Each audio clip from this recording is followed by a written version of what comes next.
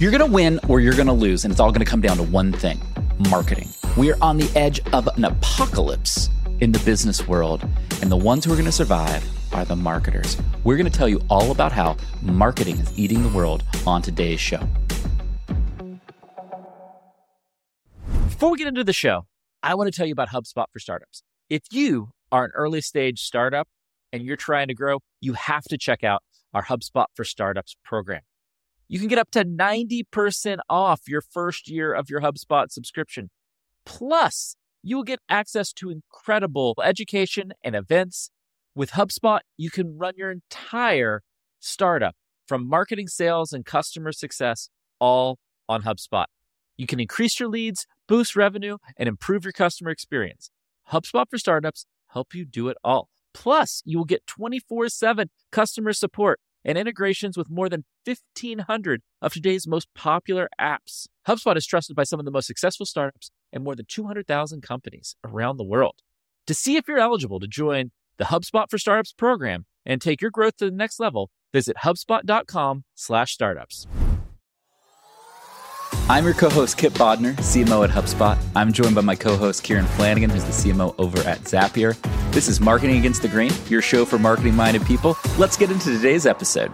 Kieran, we have a saucy show for everybody today. You and I, we've been in the Google Docs, we've been in the WhatsApps, we're going back and forth. We came to the realization that marketing's eating the world. And we've got a 4-point argument that we're going to make for everybody. So you got to stick around because we're making a very thoughtful, very detailed argument as to why marketing is going to eat the world. And this phrase comes from a variation of a famous Mark Andreessen quote, where he famously said at the start of the internet, software is going to eat the world, and software is going to be the way that the world works and the way that we do business. He was right.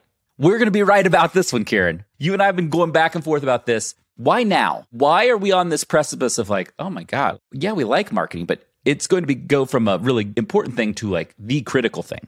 The reason now is that software is becoming commoditized. It's becoming much easier for people to create software.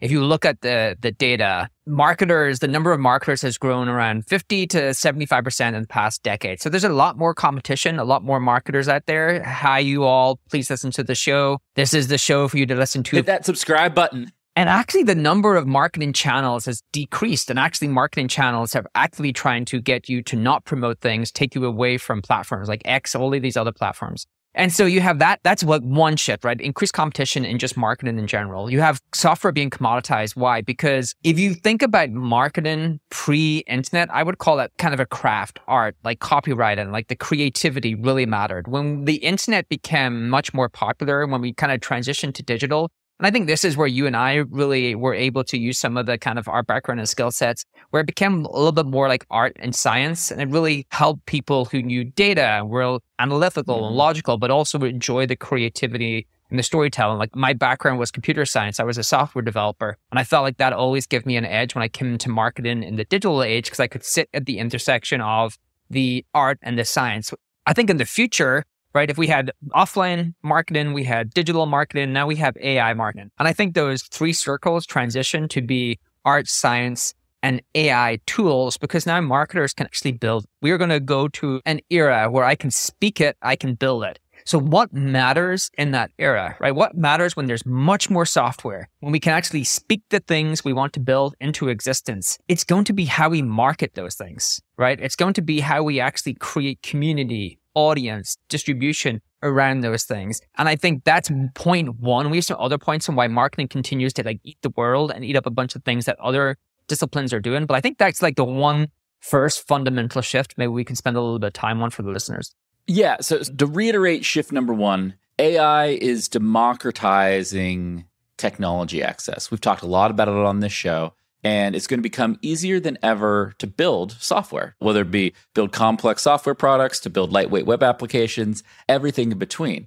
And because of that, there's going to be a lot more commoditization, not just in technology, because this AI technology is going to apply to how you build warehouses, to how you think about selling commercial real estate. All industries are going to be impacted, right? Because it's going to bring in new efficiency and new commoditization. One of the things we know, the more commoditized goods and services become, the more important marketing is. Right. Right? Because you have to differentiate on brand, on message, on value messaging, more than just the core product itself, because the core product actually isn't that different from everything else, right? Right. And so that puts Exactly. a lot of power into the marketer's hands. And this has been a shift and a trend that's been coming along for the last couple decades. Marketing has been getting more and more powerful. Marketing used to be relegated to like the kids' table of business, right? Like we'd go and we'd sit over and we'd write our cute little copy and like that would be fine. But what is happening now is like, oh, we've been, peer to customer success, peer to sales, peer to all of these functions. What is happening is marketing is going to probably elevate beyond those functions because they're going to take much, much more of the customer experience. Teaser, we're going to talk about that in just a second. But the thing you need to know is how we discover and build products is going to completely change. And with that change, marketing is going to become the most important function in growing a business. And Kieran, I'd also argue it already has, because in e-commerce, your whole e-commerce business is dependent on how good your marketing is, right? Right. I think you're just a store. Yeah. And what we're saying is with AI, with commoditized products and AI agents assisting buying, that more and more businesses are going to look like e-commerce transactions than they are this big, heavy, human-intensive purchase process, right? Right. And if that's the case, and that's what I believe, and I think that's what you believe, then marketing is going to be more important. Yeah. You can listen to this and you can be like, surely the software matters. Surely there's going to be some differentiation in software. I would argue that like most categories are getting commoditized and software looks the same. And you can see a really good example of like where marketing plays its role in just like Liquid Death. Mm-hmm. One of our favorite brands. We talked a lot about this brand. We did a whole episode on it, but I think it's a really good example because they're selling water. Like literally the biggest commodity in the world. Right. Like how much more commoditized can you be? But they've made a $700 million business. I think it's much more than that actually now, out of selling water. And the only thing they differentiated on was marketing and how they marketed the product. And they were on the opposite end of the spectrum of how any other brand was like marketing that product. So I think there is like probably is going to be a separation in terms of like the three categories of marketers I've always used as being like the lazy marketer, the copy and paste marketer, and the original thinker. And I think Liquid Death are obviously an example of original thought, original thinking. And I think that there's going to be a bigger separation upon those things. But to your point, if in the future we buy software like we buy direct to consumer goods and we just go to somewhere and we transact and the entire thing is automated, all software starts to look kind of the same because there's an AI layer on it as a co-pilot. Mm-hmm. What really matters? The marketers. Marketing, baby. Let's go. We're playing the long game. Wait. Johnny Manziel. I love that, Kieran. You watched the Netflix quarterback documentary. You had all these respect for the quarterback position in American football, and your whole takeaway now is like Johnny Manziel. Just the Johnny baby. Manziel money. The Johnny Manziel quarterback documentary just totally us listening to this show overshadowed everything. Everyone on this show, listening to this show, that's what they want to be on the winner's circle. Okay, Kieran, I have what might be one of my hottest of hot takes ever on our show. Are you ready? Are you buckled in? Are you sitting down? Do you have a fire extinguisher next door? Like we're coming in blazing with this one. You ready? I have a lot of lights to put out if this goes wrong. Here we go. I've been doing a lot of reflecting and a lot of thinking. I've been spending a lot of time on the YouTubes and on the internet. And what I really take away is that we have a whole new generation of people who are marketers. And we call them influencers, we call them creators, but all they are is marketers. They're researching an audience, figuring out stories to tell that audience, getting feedback and making those stories better. That's marketing. I'm going to tell you that you are not going to be able to be a successful marketer in the future if you're not a creator. That creators are marketers. The fact that we have this different name and definition for them is actually pretty dumb. Like, I don't know why we're doing that. All what we're saying is they are marketers for their individual brand. That's all we're saying, right? And they're figuring out how to monetize that attention. They're doing everything a marketer at a company would do. They're just doing it for themselves. And I want to share some interesting stats with you. The actual proof that marketing is eating the world. Look at this. We have about 50 million people who call themselves influencers. 50 million? And the estimates are 50 million call themselves influencers. This blew my mind, right? There are a ton of influencers with over 1 million followers. If you look across just Instagram, YouTube, and TikTok, there are somewhere between 3.2 and 37.8 million, which is, to me, pretty crazy. But look, There are 1.5 million to 5 million YouTube influencers in the world, just on YouTube.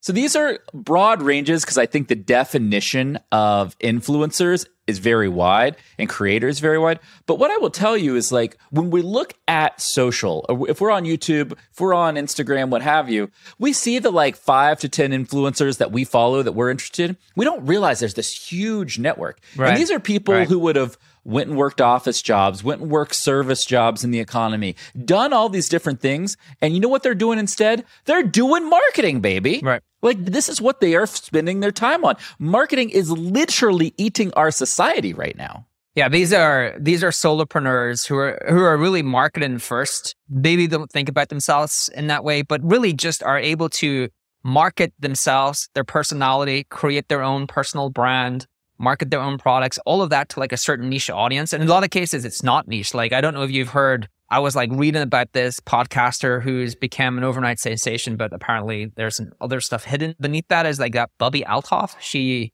interviewed Drake and so. Oh, what happened? Hold on. Did she have some sketchy stuff happening? I haven't seen that. No, like I'm not putting it out there that there's anything sketchy. People are just saying how like maybe she has a ton of help. Like how did she become this overnight? How did she get Drake on the 3rd episode? I don't know. I have not followed this story. This is a complete tangent, but I watched the BFFs podcast from Barstool because she was on it talking to Dave Portnoy about how all this happened. And I was like, how did this, mom from California become the biggest podcaster in the world in like 6 weeks, basically? It was like an absurd amount of time. Right.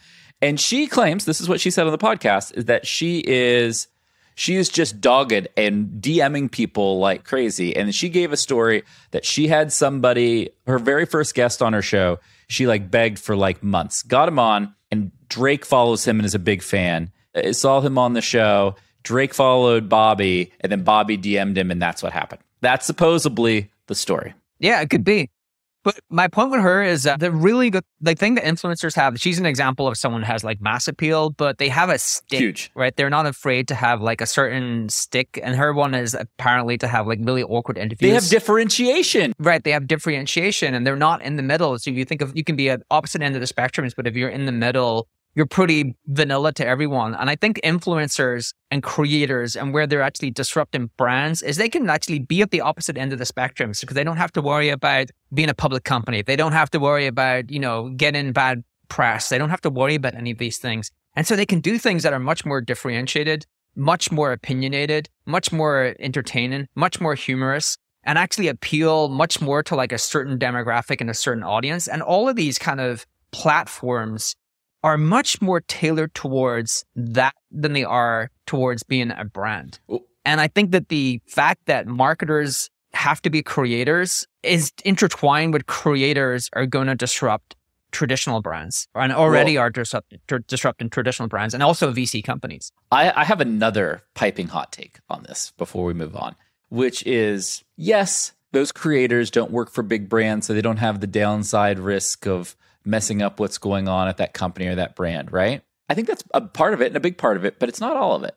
I think they have one distinct advantage. They're alone. I think too often people let other people squash their creativity. It's like, oh, I got this great idea. And then you go talk to 5 people about it. And they're like, nah, man, that sucks. Like, don't do that. Or have you thought about all the bad things that are going to happen from that? And like, oh, yeah, you're right. All those bad things could happen. Versus like, oh, you know what? I think this is cool. I got some time today. I'm just going to bang this idea out and I'm going to go do it. And I'm going to see what the world thinks. People stop you from shipping stuff. I think the best progress is made alone or in very, very small groups. I agree. When something goes through too many cycles, it gets watered down. I was actually listening to a really great debate by, and I will butcher their names, George Hotz, who's the guy from Tesla, building self-driving cars. And actually, I don't know if you saw it, it was really cool. During Twitter, when Elon first took over, he went and interned there. Like, this dude does not need to intern at Twitter, but just he wanted to write code and figure that very smart AI guy. And then Elisa Yudowski, the guy who is the AI doomer, but also very intelligent person. So really good debate about AI is going to murder us all or AI is not. But one of the things they had in there was actually related to this, which is individuals are, for the most part, better than the sum of all people. And one of the examples they give was there was a famous chess match for Gary Kasparov. Kasparov, right? When he took on like hundreds and hundreds of people who all kind of collaborated against him in a game of chess, and he like wiped the floor with them. As an example of like when you can be alone and ship your own ideas and they're not watered down, you're going to be more successful than like in a large setting where people can actually water down your ideas and go through all of these kind of review processes. No, don't have that there, and don't have this will upset this person. It's like, that's how you get to the point. I don't like that font. I don't like that font. Yeah. No one has ever sat and looked. Nobody's ever been like, you know what I don't like about that? The font. I'm not buying that product. The font's terrible. I mean, like, literally no person in the entire world has looked at something, is look, you know what? I really think this product has like all of these things that I want. But boy, the color looks kind of strange on the top banner, and the font is like not the font I would normally use. That like, Pantone is pretty crappy. I'm not buying it. Right. I'm not saying that great design and those things aren't important, but I think we overthink them to like dramatic levels of we do overthink like them. Irrationality. Right.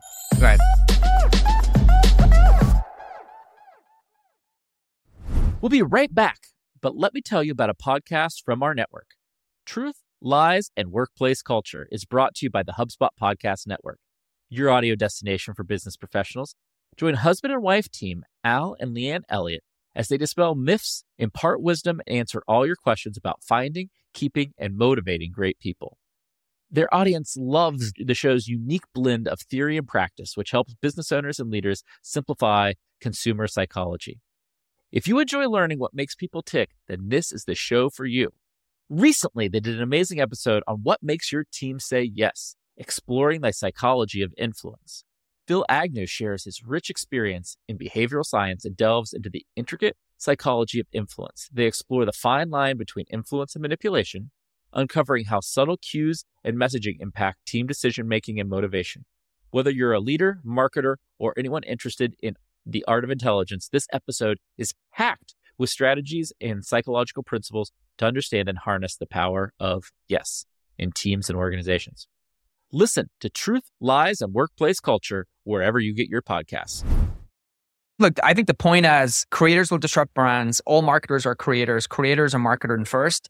This is another example of marketing eats world, because everybody in that world is marketer. Every single creator, the Paul brothers, all of these creators, the thing that they excel at is marketing, right? Mm-hmm. They're not good boxers. That dude is a good wrestler. Actually, I will give him that. Jumps around Jake like a Paul's good, person. yeah. But they're also incredible wrestlers. Yeah, Jake Paul is good, but Logan Paul, have you seen that dude wrestle? Yeah, Logan Paul is a good wrestler. No, he's legit. They're both legit. All right, they are talented, but they're marketing first. They're marketing-minded people. Of course. The third one I had here, so we had two. The AI is the platform shift. Software gets much more easier to create, gets commoditized.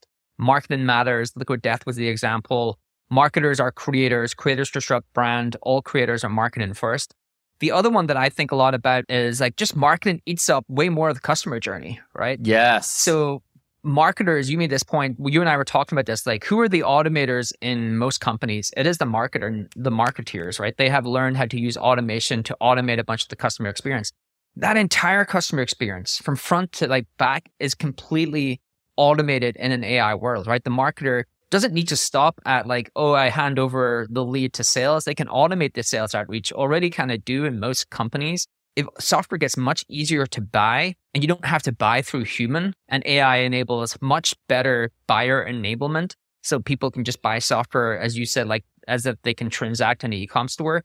Well, marketer goes all the way up now to transaction, but that doesn't mean they need to stop there, because now a lot of the support function can be automated, right? Like you can actually start to automate a lot of the interactions post purchase. And again, marketers are already the automators. Marketers start to eat up much more of the customer journey. Yeah. And I think that is going to be super interesting in terms of this narrative. Yeah. I think this is probably the biggest argument for marketing eating the world, right?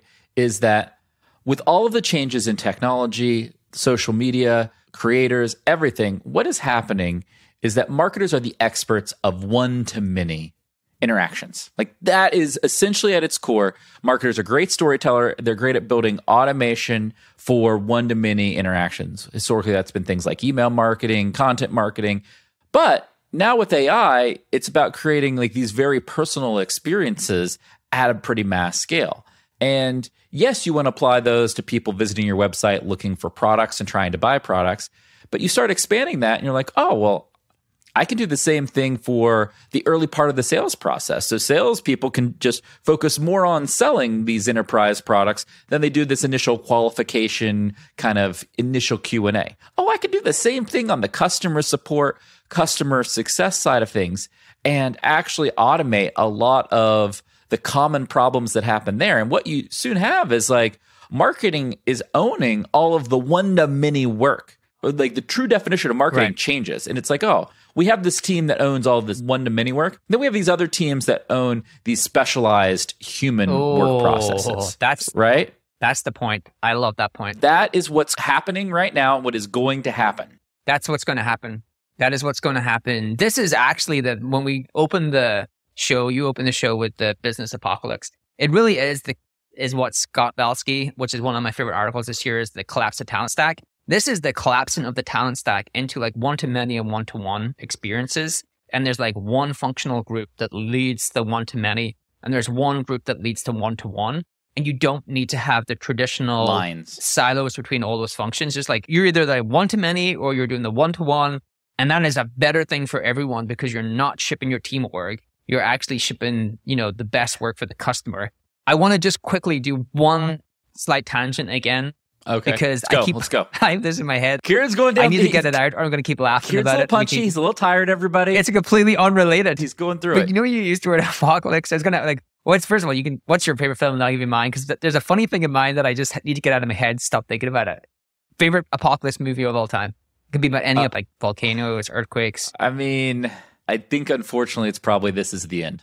Oh, with the comedy? Yeah, it's the comedy. That is it's Rogan and everybody, and it's like they're all together at the end of the world. It's hilarious. That is pretty cool. That's what I want an apocalypse situation to be like. Just people just kind of losing their mind, being funny. I don't want it to be this like, boom, it's over, and none of us know what's going on. You need to have a party, good time. Exactly. Get your groove on. I want to celebrate the end of the world. Okay, so mine, I just want to just quickly do mine because I kept thinking about it ever since the start of the show because there's one funny part about it.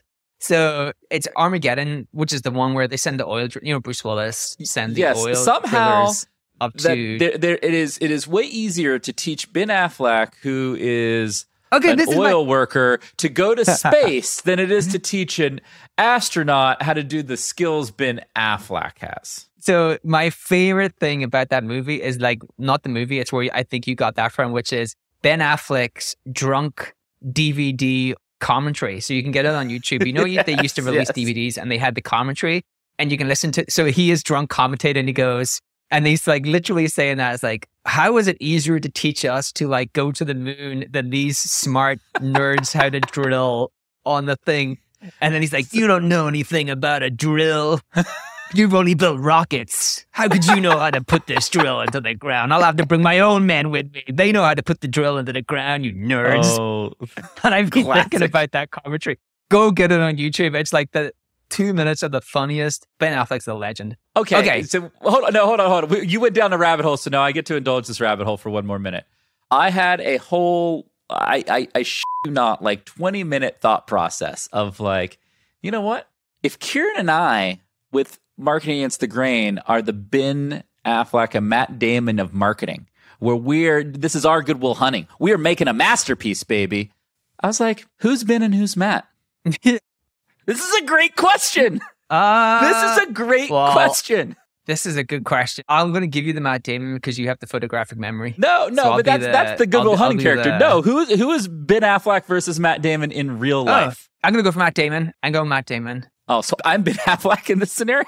If you're watching the show and you've watched a few shows and have a perspective on this, who is the Damon Affleck in the Kieran and Kip relationship? We'd love to know. Kieran is saying he's Damon, saying I'm Affleck. Put it in the comments. I'm going along with it, but leave a comment in the YouTube. I want to know. Okay, end of tangent. That was a fun tangent. I hope that you all were entertained. Kieran and I surely weren't. But Kieran, back to the kind of one-to-one versus one-to-many side of all of this. When we say like a business apocalypse is coming, to be very specific and not hyperbolic about it, it's coming for those businesses who cannot transition their work and their investments from being more one-to-one to one-to-many, right? One-to-many / marketing is going to eat the world and is going to become a bigger part of how every business is run. And if you cannot shift your thinking, shift how you invest, then that is going to cause major financial ramifications and high likelihood of business failure to you in that very specific scenario, right? That is what we are saying here. That is the transition. I think that is the transition that most organizations are going to have to go through, which is everything becomes much more consumer-led. In particular, in B2B, B2B starts to look much more like B2C. I don't think that those two things are going to be as distinguished in the future. I think you're going to transact online to get your software very similar to how like you buy products on Amazon. And in that case, you do have to be able to make that transition that a lot of your traditional one-to-one interactions go into that like one-to-many bucket. I think the one-to-many bucket, because AI allows teams to go much further in the customer journey, we are going to collapse that talent stack. And I think that's a good thing, right? Because the point we were discussing earlier is like ideas going through less kind of rigid processes where they have to get signed up at different teams and handovers and all these things. When they're collapsed into a single team, like a single team can build much more momentum, much more cohesive than all of these kind of distributed silo teams that kind of work on stuff and throw work over to each other. So I think there's like some good things happening there, but that is like the change that we see coming, that the one-to-many side of business grows exponentially and starts to like eat into the one-to-one type of business. Yeah, what you're saying is, and this is a very, very important point for everybody, is that all of the points we've made today ladder up. You know, one of the points you made is like, wow, it's better and easier to do great, differentiated, creative work when you're by yourself and you can go and push it to the world. Meaning, if you manage a customer support team of 100 people, let's say, it's really hard to get those 100 people on the same page and like going in the same direction. But if you're a person and you are one person who manages a AI-led support experience with maybe some people, but a lot less than 100, it is much easier to drive a very consistent customer experience that you can iterate and improve on much faster, because you can improve faster with technology than you can with training humans. Training humans at anything is important, but it just takes longer, right? And that's just going to be a competitive advantage that businesses have going forward. Agreed. Robots are more reliable. I'll give you a really good example. I cannot find any single bloody human to play tennis with. I can't play a single human to play tennis with on a consistent basis. Now, is this the human's fault, or is this the fault? Is this that because you just don't have friends? It's a two-circle Venn diagram, Kip, and it is the intersection of those things. No friends, cannot find humans that play tennis. Why do you not join a club? Because I'm competitive. I will not join a club until I feel I can win all the matches in the club, and I am going to join a club. So what did I do? I bought a tennis robot. What? I bought a little tennis robot. It holds 120 balls. It sits down on the end of the court and it's going to spit tennis balls, and it can go 30 kilometers an hour to 100 kilometers an hour, and it can do all these cool drills. And that robot will never, just like Terminator, because the robot will never leave him. That is what I feel about my new tennis robot. It will never leave me. It will always play with me. And so robots are more consistent and more reliable. Until you forget to charge it. I'm going to hear a story on the show in like a week being like, oh, I didn't charge my tennis robot. I haven't played tennis in like 3 days. Maybe I should pay someone to come and charge my stuff. That is my biggest pain point right now. Do you need a robot to charge your other robot? So we're, Ireland's still behind the times, but I bought this hybrid car. I know you guys are all electric, so we have a hybrid car. Yeah. I bought the car like 2.5 months ago and have not been able to charge it. I keep forgetting to charge it. Need to go full petrol again. See, robots are more reliable until they're not. The point you're making is when the robots charge, you can play tennis anytime you want. You don't have to go on somebody else's schedule, right? It's asynchronous. Whenever you want, you can do it. I don't need pesky humans, yeah. And that is the way experiences are moving for everybody who's interested in buying stuff. It's like, cool, I have time now. I want to do it now. I don't want to, it might be midnight my time and there's no human available to help me. I still want to do it. And our job as business leaders is to help people have those interactions with companies whenever they want to have them, in however manner they want to have them. Exactly. I think we made a very compelling argument today that marketing is eating the world. First of all, the AI transformation is going to commoditize our ability to deliver goods and services in a way that hasn't happened maybe since the Industrial Revolution and the start of the internet. Secondly, we now have a whole generation of people who are creators, influencers, who are marketers. They are marketers first, everything else second. And that is going to make marketing a bigger part of the world. And you're not going to be able to be a marketer without all of those creator skills in the future. The third thing is marketing is just eating the customer experience. The customer experience is going from more one-to-one human interaction to more one-to-many human interaction. And marketing has the skills and people to best execute those strategies. That's our argument for why marketing is eating the world. If you agree or disagree, hit us up in the YouTube comments, hit that subscribe button. We're going to be back with you very soon on Marketing Against the Grain.